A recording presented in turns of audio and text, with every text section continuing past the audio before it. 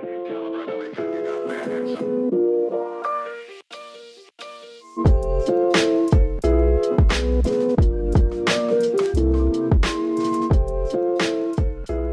guys, and welcome back to Mental Status. This is a podcast created by psychology students for psychology students. We're your hosts, Yash and Josh, and we aim to demystify the unknowns of studying psychology and sharing our insights along the way. We would like to begin by acknowledging the traditional owners of the land in which we plan, write, and record this podcast, the Turrbal and the Yagara peoples. We pay respect to elders past, present, and emerging, and we recognise that this has always been a place of teaching, learning, and storytelling. Today's episode may seem like a deviation from psychology content. This is the first episode of our 3-part series called The Broke Student Diaries. In this series, we want to talk about something that makes everyone a little uncomfortable: money. I feel like money is never talked about as a psychology student, which doesn't make sense to me because it's been such an integral part of my journey to becoming a psychologist. Specifically, this episode will focus on our personal relationship and history with money as a foundation, to later explore how it manifests in the choices we make today as students. Speaking of our personal relationship with money, I would like to thank our sponsors for this episode, Shopback. I have personally been using Shopback since 2021 to save some extra money. If you listened to my last Mental Status, you would know that I dropped my laptop and now I have to buy a new one. I will 100% be using Shopback on my purchase to save me some extra money. Shopback actually just launched ShopFest, where you can find deals on a bunch of brands that you already use, like 15% cashback at Coles and up to 100% cashback at Pizza Hut. If you're new to Shopback, sign up with the code BROKESTUDENT for a bonus $20 cashback, or follow the link in our bio. Once again, I would like to thank Shopback for helping us make this series possible. Now on to our mental status for the week. Do you want to start us off, Josh? Yeah, I'll start us off. This mental status, it's a funny old thing. We've had some different ones in our short 8 episodes. My mental status is up and down. I'm a little bit lost in the abyss now that uni is wrapping up and realizing that I have to have an identity outside of uni. But it's not all fun and games. On top of Yash dropping her laptop, I just dropped it again for good measure, just to make sure that, if we're going to get a new laptop, we get all of the use out of the old one. So before there was a black bar and just a crack across it, but now it's mostly is cooked. It's completely unusable. So I just really expedited Yash in the process of getting a new laptop. So yeah. I don't know what that says about my mental status. Yeah, it's lovely, flashing at us right now. I thought she needed some strobe backlighting. And I have this weird thing where I want masters to be done and completed, and I want to refresh in life after. And so I want to use this laptop for the rest of masters. And apparently I didn't like that idea. No. I'll post maybe a picture of the status of my laptop so you guys can really get the full picture. Yes, okay. Yash, what is your mental status this week? I've been alright. I've been okay. I'm getting through it, almost at the end. There's still a lot of work to do, but I'm just ticking away at things, and it's kind of sad seeing a lot of people wrap up and finish and, be on their merry way. Not just yet, but, getting close, and I'm still yeesh, I got a long way to go, but... Because, that is the thing with masters. This would be a bit different to undergrad. You finish kind of based on your placement, which means the cohort, a lot of them are finishing at different times. Mm-hmm. So we have some people who will be going right through to the end of year. Some people get pushed back even a semester if there's anything wrong with their placement. Yeah. But yeah, at the very least, we're gonna have some people graduating in December and some people who have to wait until July. August. Oh, July. Anyway, next year. Yeah. But yeah. That's us. All right, getting into today's episode. Let's break down why is it so hard to save money as a student. I would say money comes down to your income and expenses going in, things going out. And as a student, your income is probably very low.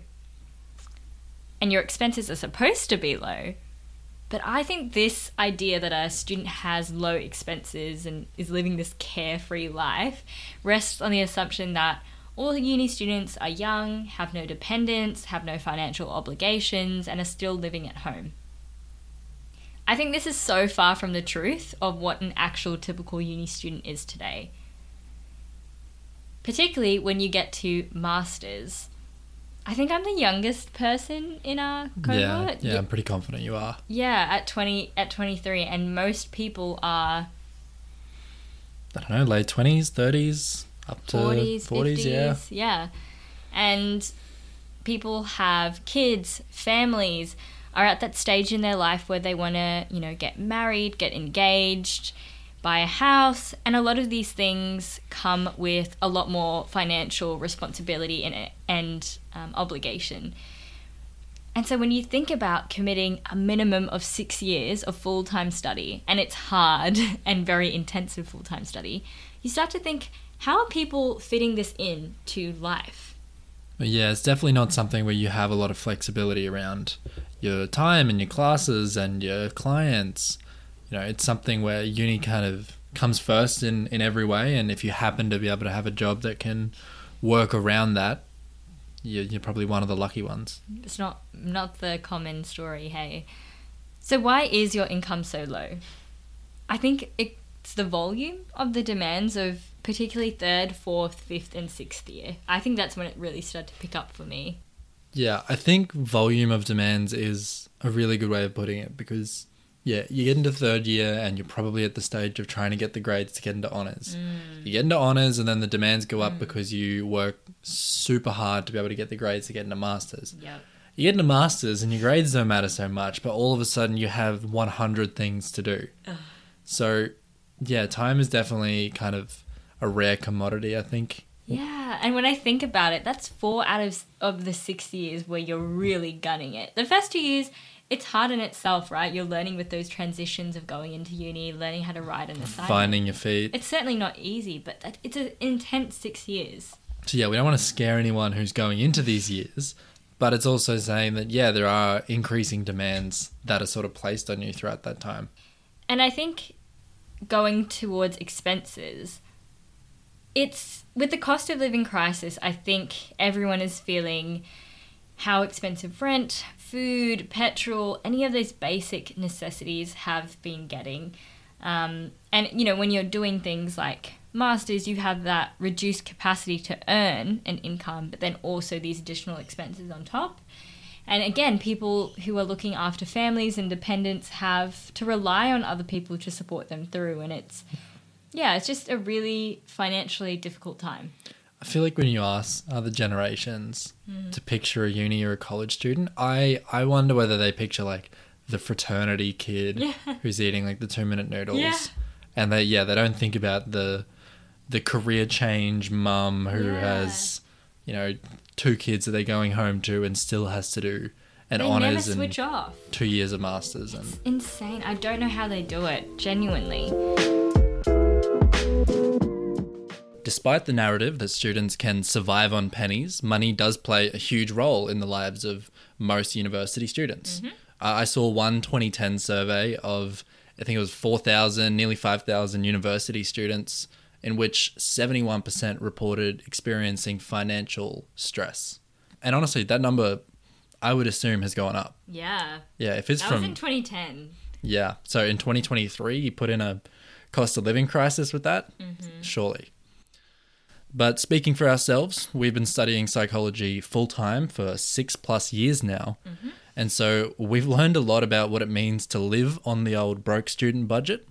And over time, we've learned ways to stay financially afloat across these years. So we're excited to share our stories with you. But before we do, I think it's important that we break down why this is such an important aspect of the student experience. So, as mentioned, financial stress is an increasing concern among university students. Unlike many students' budgets, financial stress is clearly abundant. However, why does this matter? Being stressed is just everyday life for uni students anyway. The season of sacrifice. In quotation marks. Season of sacrifice. But what are the impacts of stress? Well, on the one hand, stress in and of itself is associated with a huge range of negative physical and mental impacts. And we won't get into the details of all of this, but just briefly, stress has been shown to impact students directly through things such as poor immune functioning. Do you want to talk a little bit to that one? Yeah, literally the first 6 months of my second year, so yeah, the first 6 months of this year, Yep.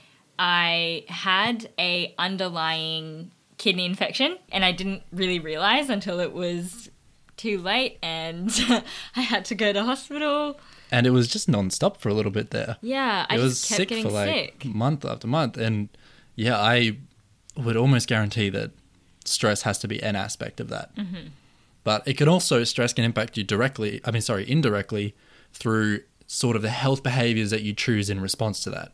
So examples like substance use, you think of a lot of people who Emotionally eat. or they drink to manage the stress, which ironically is its own source of financial stress, one of the more Yeah. expensive things you can do. And of course, students' mental or psychological impacts, so anxiety, panic attacks, and depression. Yeah. And what about the impacts of financial stress specifically? Well, it's probably unsurprising, but students who experience higher financial stress reported lower on subjective well-being. And those who reported higher financial stress were also more likely to struggle with maintaining their enrollment or the number of academic hours they are enrolled. That makes sense. And I also have a bit of a theory here. In my little research hole, I saw something about the fact that expected debt at graduation is a better predictor of financial stress than current student loan debt. What do you mean by that? So basically, if you're a university student in your first year and you're like, oh, wow, I have 6 years of university ahead of me to get to where I want. I'm going to have a really big debt by the end. That will predict stress better than someone who is like, I've already got 30,000, 40,000 at the end of their degree, but they know they're at the end. So I don't know. I don't know it in depth, but I do wonder about for psychology students who know that they're on a long journey to the end, whether that would come with some additional financial stress. Exactly. And I know a lot of people with over $100,000 debt in psychology. Wow. Quite a few people. Yeah, that's tough to think about. But in saying that, we have focused a lot on the negatives for the sake of showcasing why this topic is so important for students. But research has also shown that positive financial behaviors are related to improved financial well-being for university students. And as well as that, self-efficacy has been pretty consistently found to help reduce stress and its implications. What's self-efficacy? So sort of someone's confidence in their own abilities to be able to manage their money and finances. Right, so like financial literacy and knowing what's up. Yeah, I would say so. Okay. So while this is definitely not financial advice, it is our hope that sharing our stories and things that have at least helped us may help other students start thinking about their financial well-being, as well as the financial well-being of those around them, some positive money behaviors they could adopt, and how improving their self-efficacy could help improve their financial and emotional well-being. Now, some caveats before we get into it. I think it's important to recognize and acknowledge that everyone has a different situation in terms of their money. And when I say that, I mean their history with money and their perspectives around their relationship with money. So we can only speak to our own experiences and our own backgrounds from this. But I think for most people, regardless of their financial position, money still plays a huge role in their university experience. Yeah. So before we can talk about the things that have helped us, we first need to share our own financial stories. So do you want to start us off? Sure. As I mentioned in a few other episodes, and this is what underscores a lot of the advocacy work I suppose I do, I come from a immigrant, low-income background. And this background has definitely shaped my relationship with money in both good and bad ways, I would say. And Josh has definitely been witness to both good and bad. So for some context, I wasn't born in Australia and my family migrated here. And I guess a bit of our early financial situation, and still kind of current, we really relied on Centrelink family benefits to help meet our expenses. My parents worked really, really hard and sacrificed a lot, so I never felt like I went without. I'm so grateful for my upbringing and my education and everything, and that's kind of a testament to where I am today, you know, and what they've sacrificed has helped me become the person that I am. But reflecting back on me as a kid and witnessing how every decision was contingent on money, it's only natural that I absorbed that. Even if it wasn't direct or implicit, I was able to absorb those messages and the way people acted and reacted around money. So as a reaction to that, I suppose, I would do everything in my power as a kid to be the cheapest kid possible. And I thought the cheapest kid possible equals the best kid possible. Oh, wow. That's a kind of a big statement, that one. Yeah, I was like, you know, if I see my parents and I'm like, all right, financial stress makes them unhappy. I don't want to make my parents unhappy. Therefore, I have to be the least financially the least financially, straining. Exactly. And that's how I just saw how I could make my parents happy. So, I mean, some examples of this was, as a kid, you know, I wouldn't ask for birthday presents. I'd ask for sushi, and my parents would be like, oh, okay, that's weird. But in reality, I'm like, I want to ask for something that's really inexpensive, you know? Or if we had things like ski camps, Duke of Ed camps, I wouldn't even bring the permission slips home because I knew that my parents would make it work. They would either sacrifice something or go into more debt so then I could have the experience that I wanted. And I just didn't want to ever put them in that position. And so I would just not ask for it. And so this real awareness and consciousness about money followed me into adulthood. And now I find myself dealing with a lot of financial anxiety. Some might say a scarcity mindset. So how this looks like today, you might catch me at Woolies just holding like a pouch of yogurt and like walking the store like 3 or 4 times, still deciding. I've been on the phone with Josh like, oh, I don't know if I should get this, or maybe I'll get this, or maybe I'll get the apple and then the yogurt, trying to find something that will both satiate my appetite and tick all the boxes that it needs to, but at the cheapest cost possible. Yeah, and I think another one is food waste. Like the amount of times I've finished a meal for you because you're like, no, it can't be thrown out. And this other thing, Josh hates when I do this, but on the yogurt containers, I leave you know how you have like that foil lid on top? Yeah. And it has a little bit of yogurt on it, and my scarcity mindset keeps the yogurt lid on because of that little bit of yogurt that's on it that I will use at the end. And so throwing it away is something that I just... Have you ever used that bit of yogurt at the end? I do at the end. By the time I get to the end, it is like crispy and dry. Yeah, well, you know, that's an example of that scarcity mindset that doesn't really serve me. But it makes me feel comfortable knowing that is there. You know what I mean? I've always got that yogurt on the lid. And I have a lot of trouble throwing away like empty jars of peanut butter. Like in my... Yeah, I could use this for oats or something. Yeah, in my cupboard, I'm like, there's like all these empty jars that have like a little bit of peanut butter, but I should really get rid of it. But I just can't let go of them. So those are just examples of how the way that I grow up still affects the way that I am now, in the same way as many other things on many different planes, right? And I guess moving into masters, it really exacerbated a lot of these stresses. So, I mean, there's been a cost of living crisis. There was a huge cost of living crisis in Sri Lanka, which is where I'm from. So having, you know, family be affected and having to have more financial obligations, I suppose. And also trying to support myself and work whilst doing uni, whilst trying to finish it as fast as possible so that I can work a full-time income, and balancing all of these has really exacerbated my financial stress over the past 2 years, particularly when doing unpaid placement as well. I have a bit of a question in that. So you've already touched on there's clearly generational impacts, you know, that's unintentionally through exposure handed down, you know, through the family perhaps. Talking about the Sri Lankan kind of economic crisis, is there a cultural impact as well, do you think?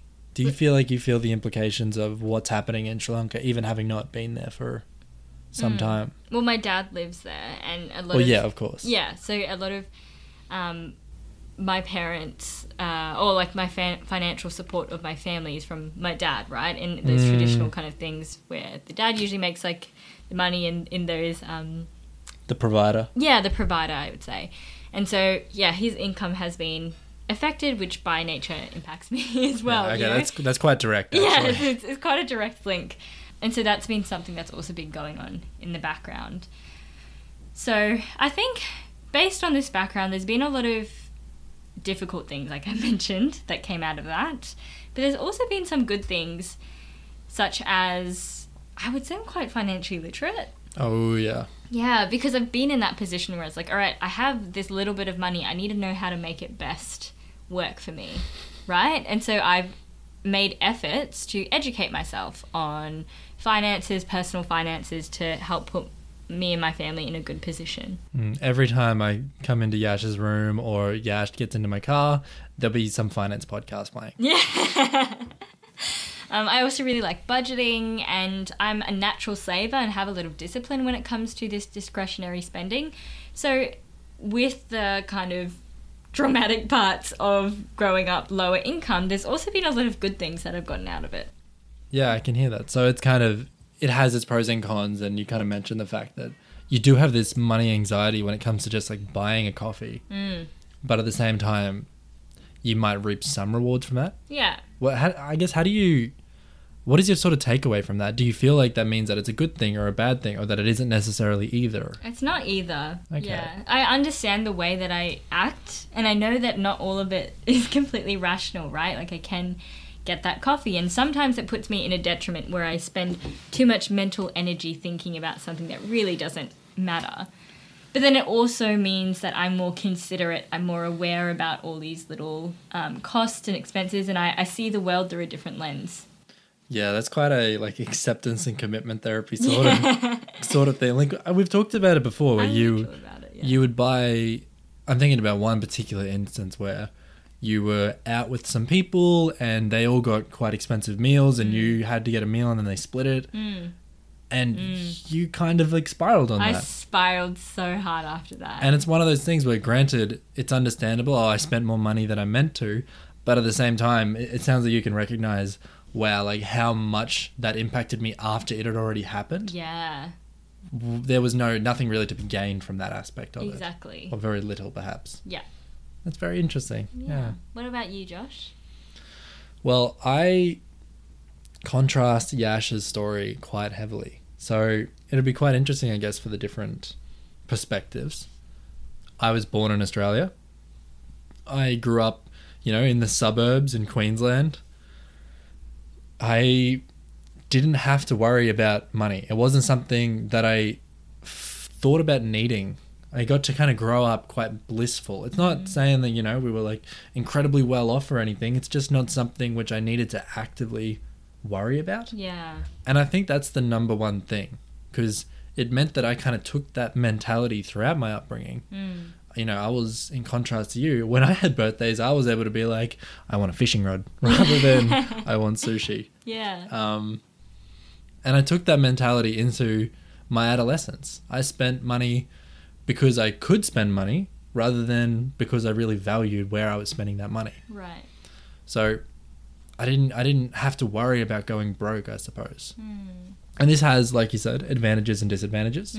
So if I'm thinking about my university years, it meant that on the one hand, my emotional well-being around money is great. I wasn't stressed. It was something where I could spend money. I could enjoy it. I'd go out to coffee with friends. I did some traveling and went on different trips. And I got to really enjoy those experiences. And I think that is an advantage that's worth noting. Definitely. And the downside of that is that there maybe is some later, I guess, implications of that. I came into that with a lot less money than perhaps I could have gone into something like Masters with. Yeah. And there's just a lot of... I could have been in a much different financial position depending on how I choose to spend it. And honestly, that does not mean that I regret how I spent it. I think that I'm very lucky that I was able to have the background that I did, the childhood that I did, that afforded me the opportunity to enjoy spending money quite blissfully into my 20s, early 20s. But then I guess things did start to change. And that particularly was towards Masters. I think prior to that, one of the main things that may have been lacking as a virtue of not having to worry about it was the skills, was the knowledge around money. If you don't have to worry about it, you're not going to worry about developing all of the skills that you need to be able to handle your money super, super incredibly well, and putting it into good places and saving well and, earning well. It's not going to be on the forefront of your mind.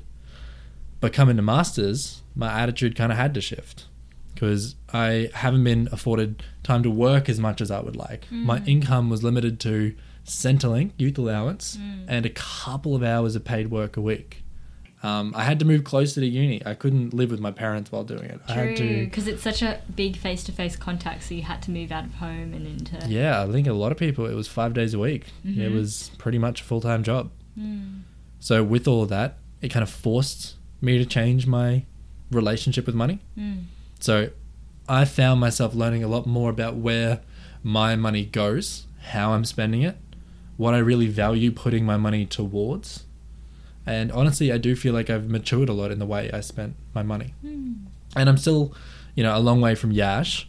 I spend money more freely, but less anxiously perhaps. But in saying that, compared to where I was, those two things have probably switched a bit. Yeah. But you know what it is? I think what's important to note here is that I'm not just restricting my spending, I'm just choosing where I put it better. Yeah. I think that's the big thing. That's one of the things that's been most major in that change of mindset.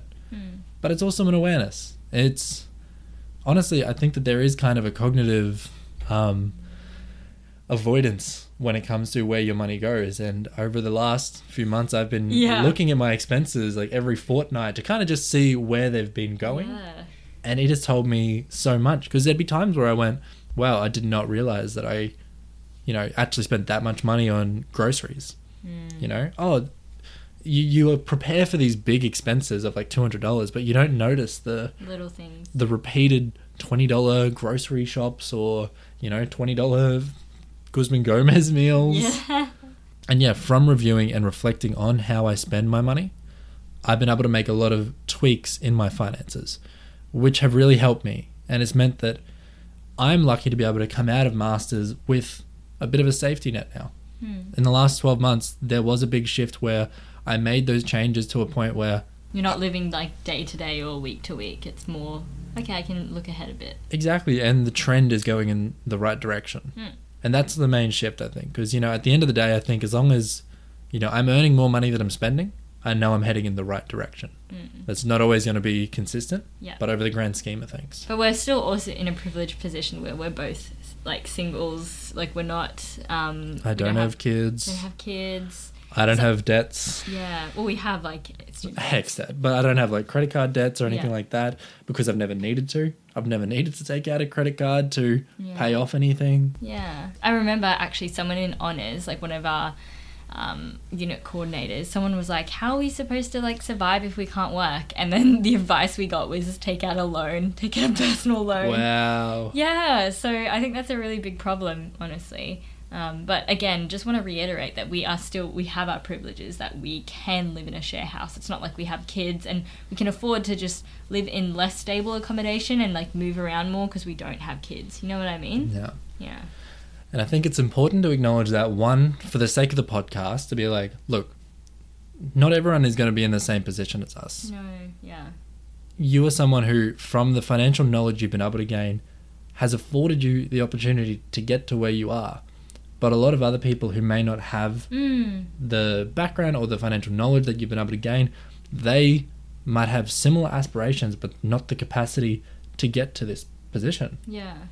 But I also think it's worth acknowledging the privilege, because that is an important step for us in understanding our relationship with our money. So why are we telling you this? Why does it matter what our stories are when it comes to money? Because the very first step to being able to change how you manage your money and making sure you are managing it effectively during your studies is acknowledging what your relationship is to money. Whether you like to spend, whether you like to save, whether you struggle with money anxiety, or if you're an impulsive spender. If you're someone like me who recognized that I was probably spending it almost blindly, I would feel like. I didn't really acknowledge, that $4.50 on a coffee is just gone. I didn't think about, what that meant in terms of the time that I'd be working or the position it would put me in if that was 4 times a week.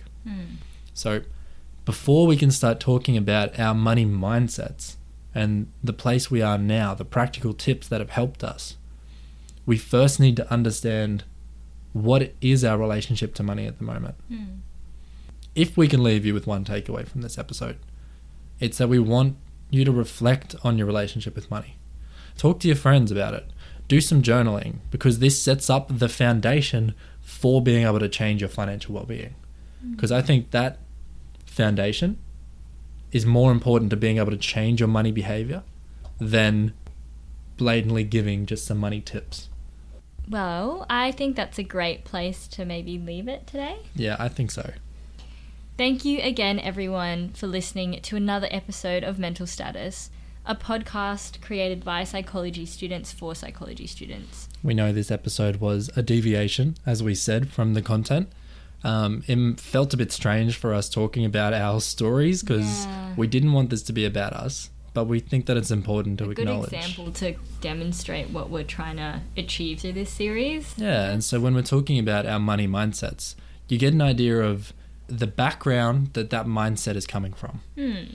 If you found this episode helpful, we would really appreciate it if you followed us on Instagram at Mental Status Podcast, or you could reach out to us on mentalstatuspodcast@gmail.com.